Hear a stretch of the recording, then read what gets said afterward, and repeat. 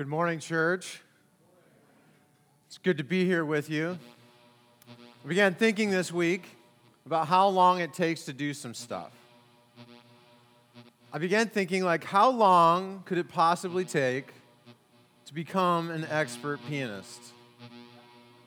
Right? Like how long would it really take to be, selling out Carnegie Hall?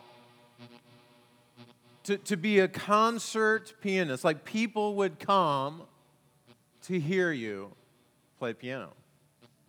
So I thought I'd start this week, and this is how far I got. Oh, I messed up already.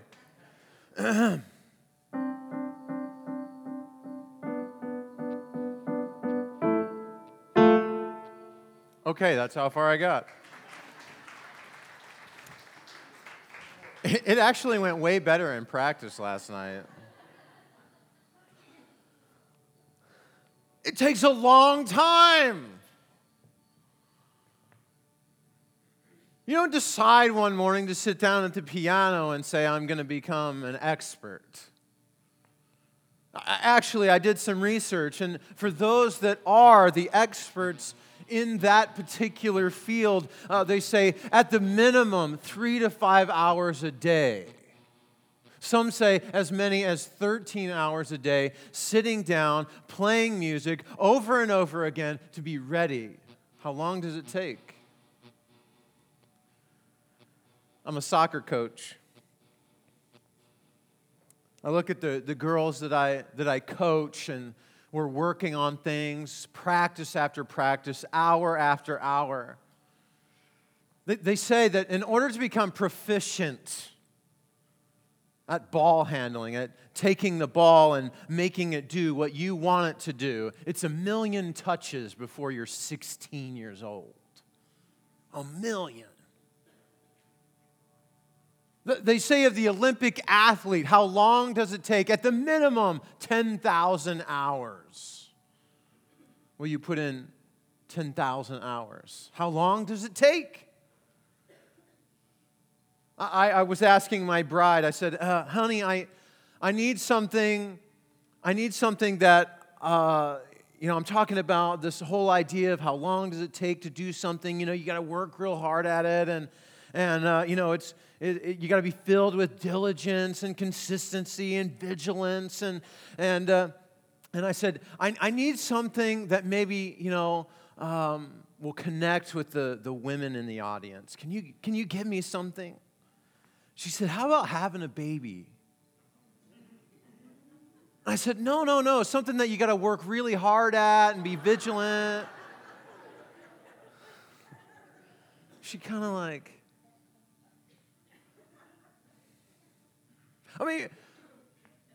but once you do have the child, how long does it take to produce a mature adult?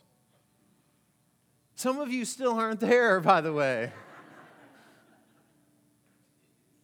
It got me thinking, how long does it take to make a great Christian?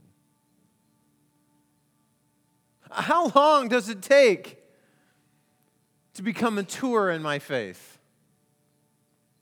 How long does it take for me to be able to go from 0 to 100 in a given time frame?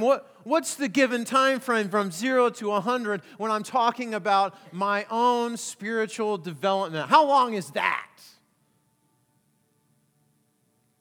We're in this series, Good Sense. And we're looking throughout the book of Proverbs that really challenge all of us to try and use our daily life as the testing ground for spiritual maturity. Where we get to come to every single day. We get to wake up. We get to enter into our workplace. We get to enter into our homes. We get to make decisions with our family. And those sorts of decisions begin to be the testing ground, the lab, if you will, for us to show that we're growing spiritually, that we are being spiritually formed, that we're becoming more like Jesus tomorrow than we were today. And we're looking this morning for Proverbs to help us answer the questions, how long? How long does it really take for us to become mature Christians? And this morning, the book of Proverbs is going to lead us to an answer about diligence and vigilance and consistency. It's going to give us some of the hindrances along the way, along a pathway that we're walking. It's going to show us some of the hurdles and hang-ups that we might run across.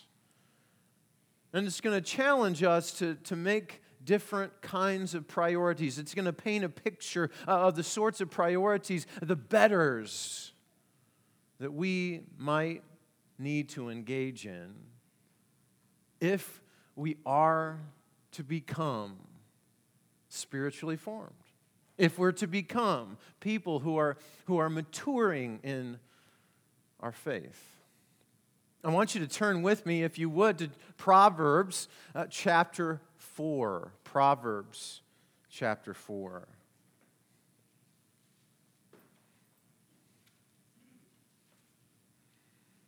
Page 440 is where we're going to be today.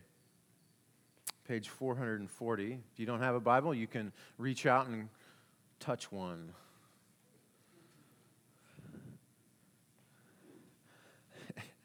I got to confess, this is just a side note, that when I say that every week, like reach out and grab the Bible, I think of that Neil Diamond song that we sing at the baseball game, reaching out, touching me, touching you. I just think reach out and touch the Bible,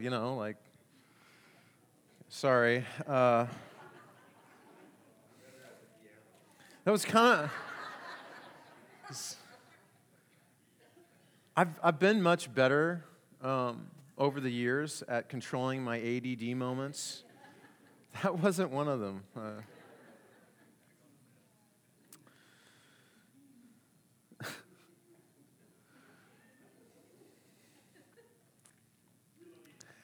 Thanks.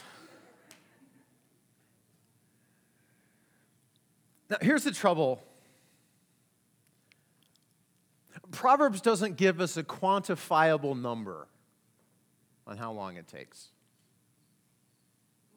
It doesn't tell us a number of days like, okay, you do this and you do that and you're all good and you're spiritually mature, voila, halo around your head.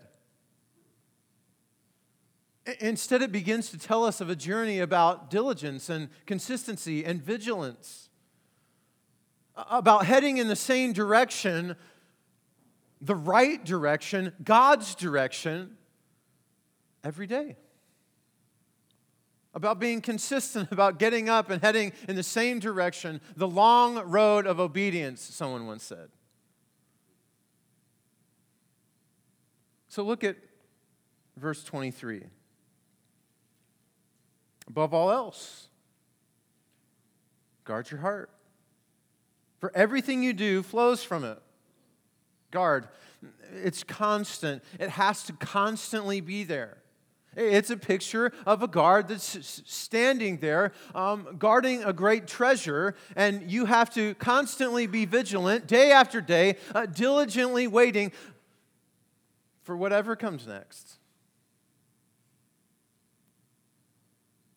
At the very heart, at the core of this spiritual maturity, this thing that we've been talking about and trying to become better disciples of Jesus in order to constantly follow in the same direction, the right direction, consistently. At the middle of that is this need for diligence. This desire that comes from within us to say, I'm going to stick it out. I'm going to continue down the road. I'm not going to give up. There are several pictures that the rest of Proverbs does give us in regards to what diligence kind of looks like. It begins to talk about work in chapter 6. Verse 6, I love it. Several times throughout the Proverbs, God just knowing who we are and knowing that sometimes we need a little word picture, gives us a word picture, and he says, hey, look down. You see those little crawling ants along the ground? I want you to notice something. He says in verse 6 of chapter 6, go to the ants, you sluggard. Consider its ways and be wise. It has no commander, no overseer or ruler, yet it stores its provisions in summer and gathers its food at harvest. It's constant. It's working all the time. It's diligent to make sure that it's heading in the right direction. Let's say that you decide you're going to go to New York. You're going to fly to New York, but you're going to rent a car there, and you've decided that you want to cross the country in your vehicle. You're going to get up one morning in New York with a shiny, brand new rent-a-car. You're going to get inside, hopefully at a reasonable hour in the morning, and you're going to begin your trek. You're going to have looked at the map. You're hopefully going to stop for lunch. Maybe you'll stop for a historical site and see something that you've never seen before along the way. Eventually, you'll stay over the night. Maybe you'll camp to save money. Maybe you'll stay at the Hilton. I don't know. You get to decide. Now, along the way, you're going to have a flat tire. You're going to have to get out all of your luggage that you've piled into the back of the vehicle so that you can get at the tire in the trunk. You're going to have to put one of those little donuts on and limp your way to the next stop so that you can hopefully repair things and continue on. You might even stay with some friends that you haven't seen in a long time. If you're going on that long of a trip, you're probably going to have to go through some construction, probably a detour or two. But you're hopefully always heading toward your goal. You want to go from New York to L.A. And so no matter what happens along the route, you're saying, I'm going to L.A. You have a bumper sticker even that you put on the back of your car, heading to L.A. L.A. or bust. Now, some of you have been a Christian a long time. Some of you haven't been a Christian all that long at all. And we probably have very similar feelings about the journey that we're on. Some of you who have been Christians a short time, you probably look in the mirror every now and again and think, I'm just not making the kind of progress that I really think I'd like to make. You're thinking, I still have some unwholesome thoughts. I still have some urges that aren't exactly the kind of thing that I would hope I would be at right now. I'd like to be at a different place than I am right now, but I still have some people that I don't like very much, and I'm not very kind to them. You think, I have some people that I really, quite frankly, don't want to forgive because they're not worthy of my forgiveness. At least that's how you see it. And as you look at your Christian life, you think, oh man, I just got a flat tire. I haven't progressed near far enough yet. Now, some of you have been Christians a long time. And quite frankly, you have those same thoughts, don't you? Oh, there's some things that went across my mind that I know that I shouldn't have been thinking about. I had this urge. I don't like those people very much. I don't want to forgive that person. I don't want to be kind. And you look over the course of your own spiritual journey. Let's say it's from New York to L.A., and you're sitting there thinking to yourself, I should be a little farther down the road. And you recognize in yourself the times when there's detours and there's construction zones, that time when you got the flat tire on the side of the road. The question that Proverbs is begging you to answer is, are you still heading in the right direction?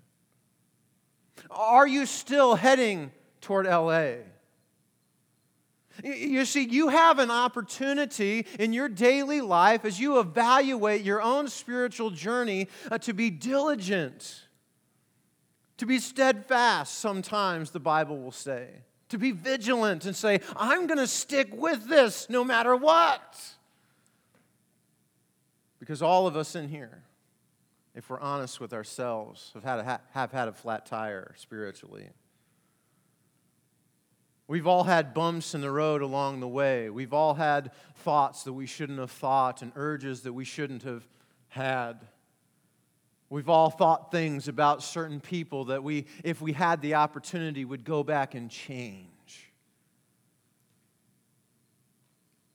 So as you're on this journey towards spiritual maturity, as you're on this journey that would take you from where you are to where Christ would have you go, are you going to stop somewhere and say, well, I guess this is it?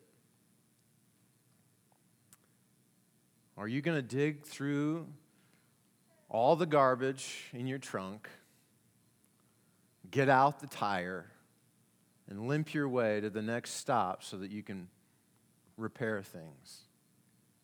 You see, all of us have this opportunity. Let me be clear.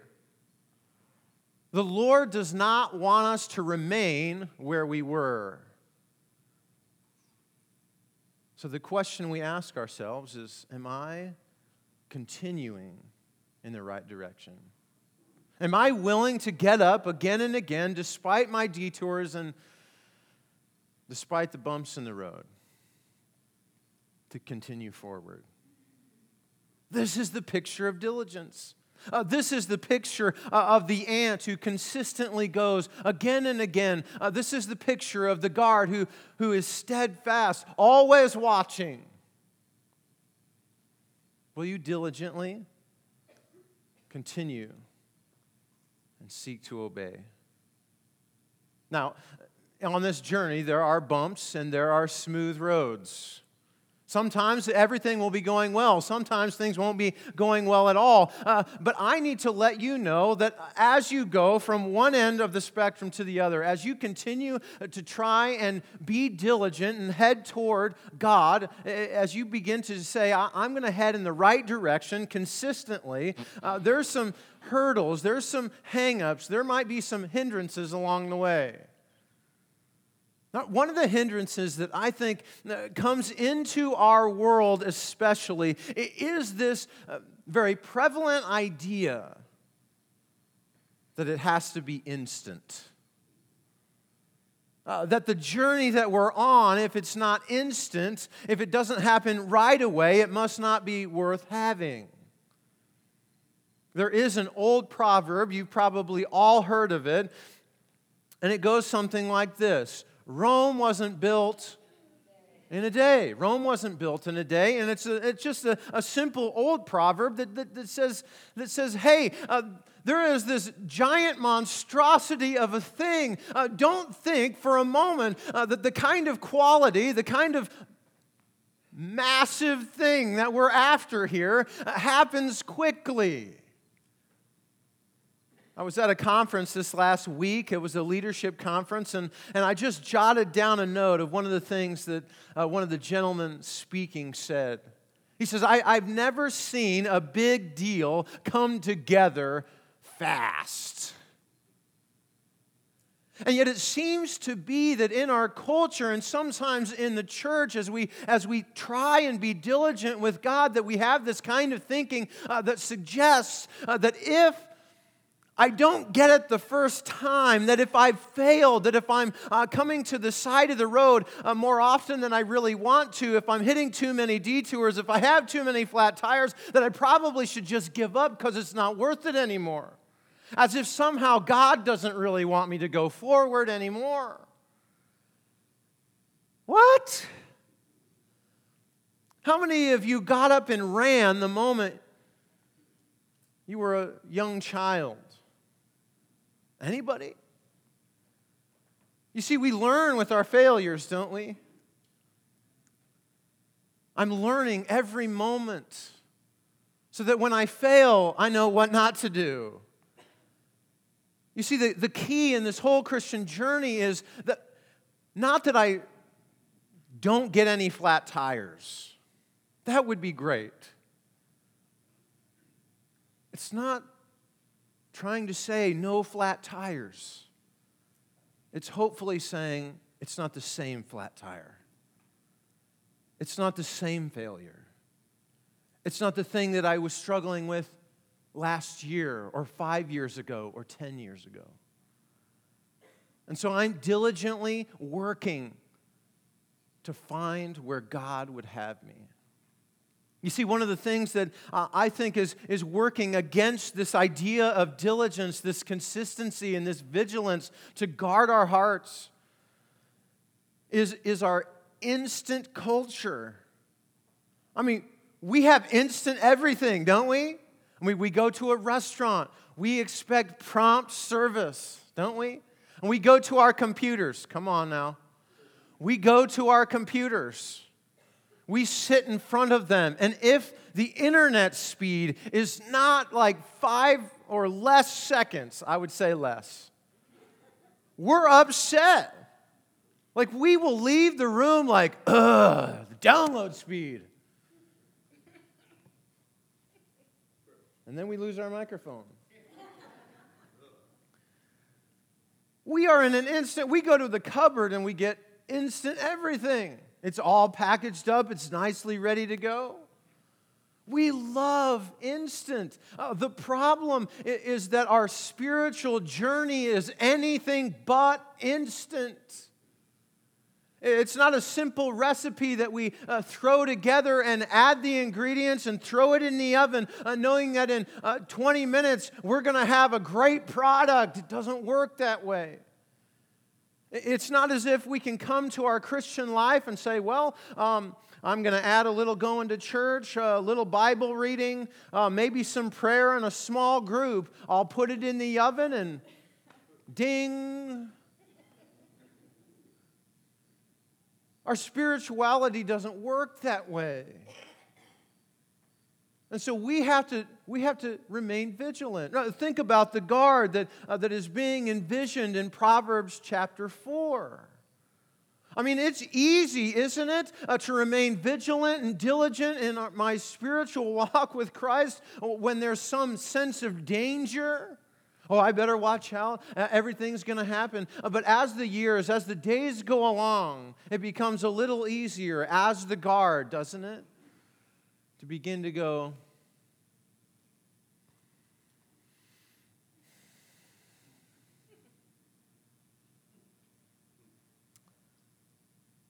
and so we have working against us this instantaneous culture and our need to be vigilant in spite of it.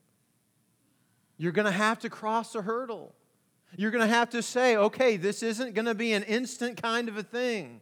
I know it's cliche, but it's not a sprint, it's a marathon. And you got to take all the steps necessary. Now, that's not the only hindrance along the journey. That's not the only thing that would slow you down and take you off track. I think another thing that tends to have us going on a detour or turning around altogether is just an attitude of it's good enough. That we begin to drown in an ocean of mediocrity. It's good enough. I began thinking this week about the story in Genesis with Cain and Abel. You probably heard the old joke, Cain disabled Abel. You'll get it later, it's okay. So Cain brings this offering, and Abel brings this offering before God. And we're not told exactly all of the details, but God accepts Abel's offering, but He doesn't for Cain. And we get this sense that the reason God rejects Cain's offering is because he felt it was good enough, that he was good enough to stand before God. And then, when God rejects it, instead of looking back on himself and saying, I probably need to adjust my character. I probably need to make a better decision. I probably need to evaluate my internal workings so that what I do matches the glory of God. That's kind of the character maturity building things. Like when I fail, am I looking at myself or am I just angry at God? And Cain gets super angry with God. He begins to get angry with God, and of course that manifests itself in his anger toward his brother. He ends up killing his brother because he felt like he was good enough. Like everything was good, like everything was okay. And so my question to you, as you seek to be diligent, if something's not right in your life, are you angry at God for it? If you find that your kids aren't where you thought they should be, are you angry at God?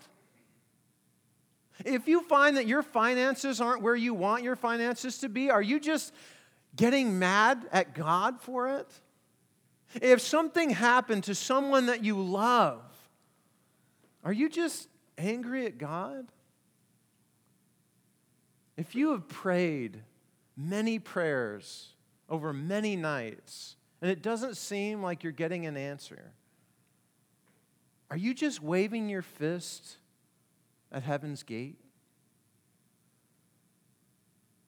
Perhaps those are moments where we look at ourselves and say, you know what? God, I'm not good enough. I am not good enough, but you are. And you sent the one who was good enough for me.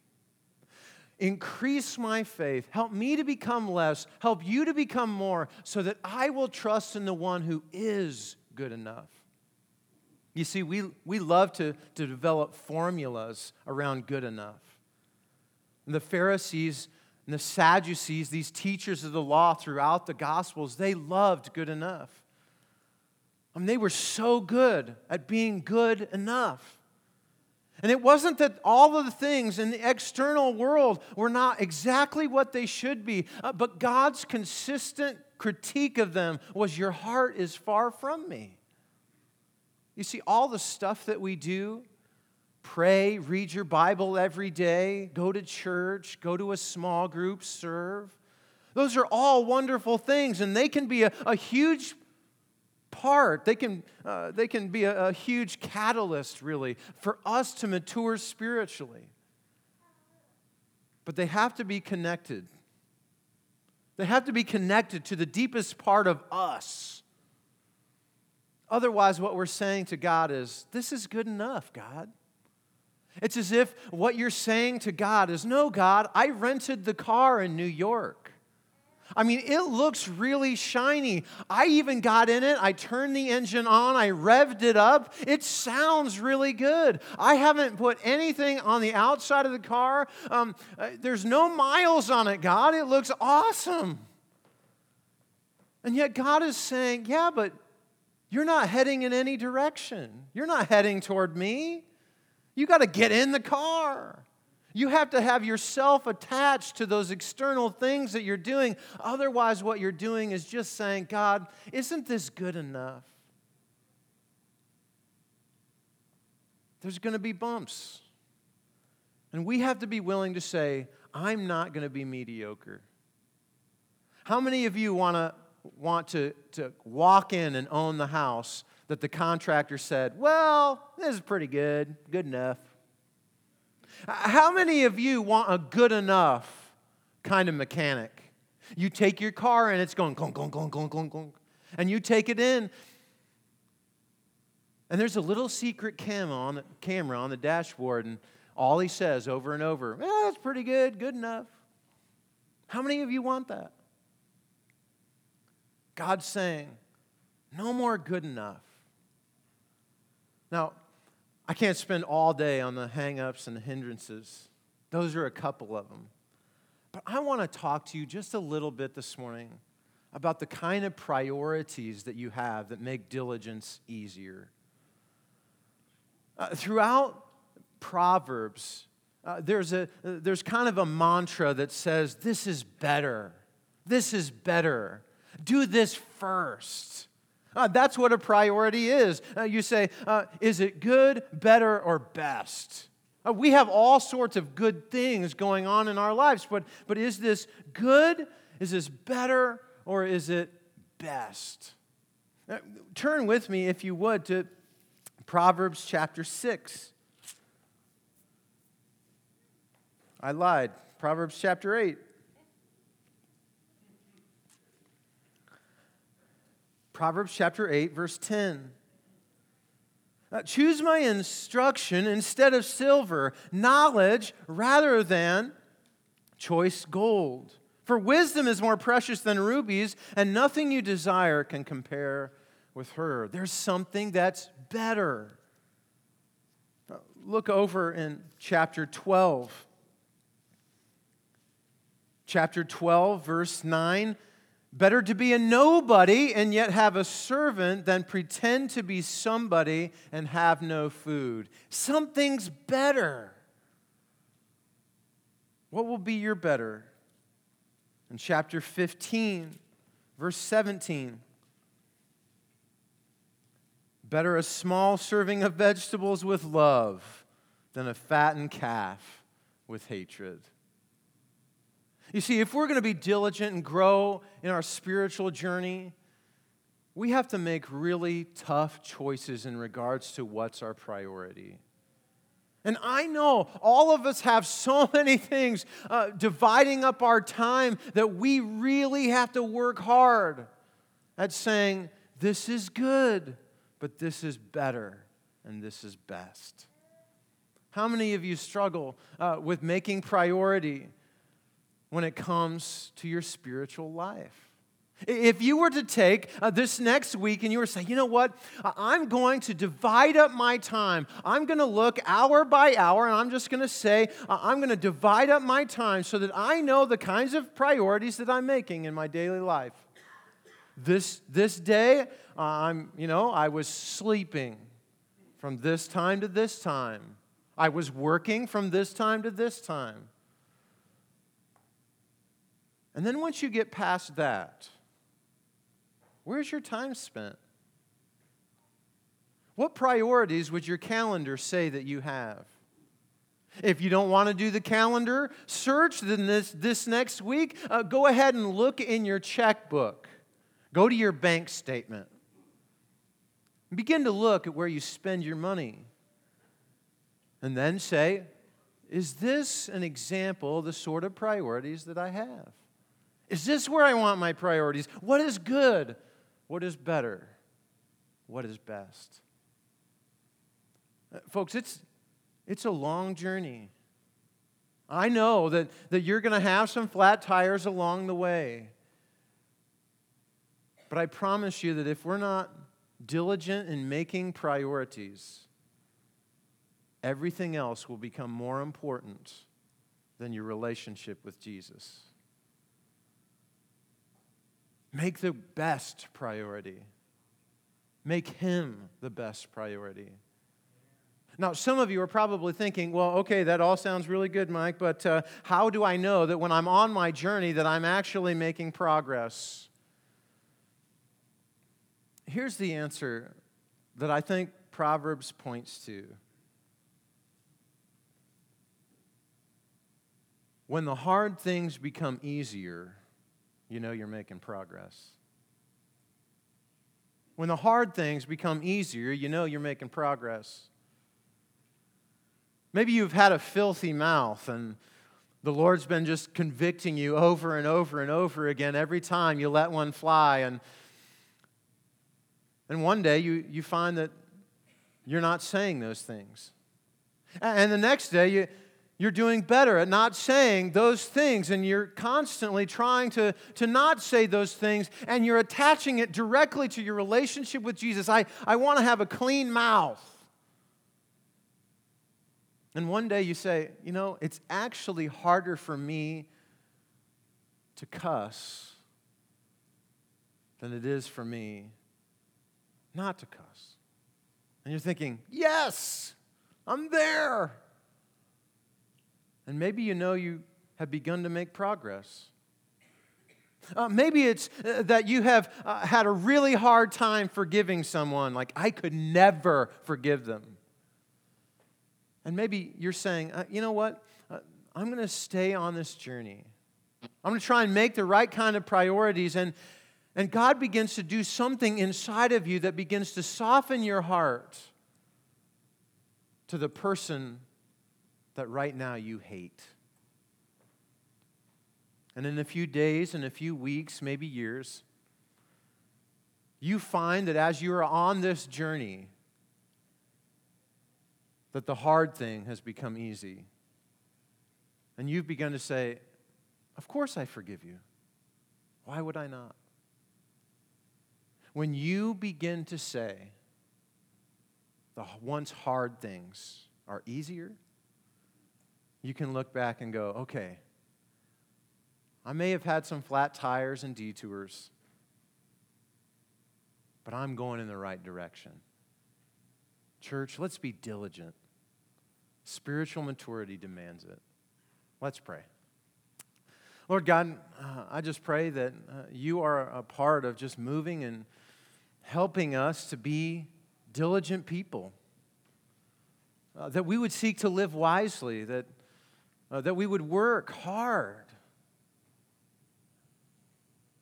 Lord, we would love for you to just say it's 100 days and then I'm off and on my way. But Lord, I pray that you would make us, I pray that you would deepen us beyond that.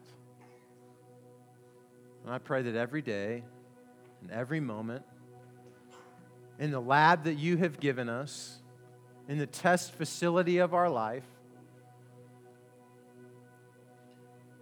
that every day we're becoming a little more like you. Lord, help us not to give up when we hit the side of the road. And help us to look to each other for help. We love you, Lord. It's in Jesus' name we pray. Amen.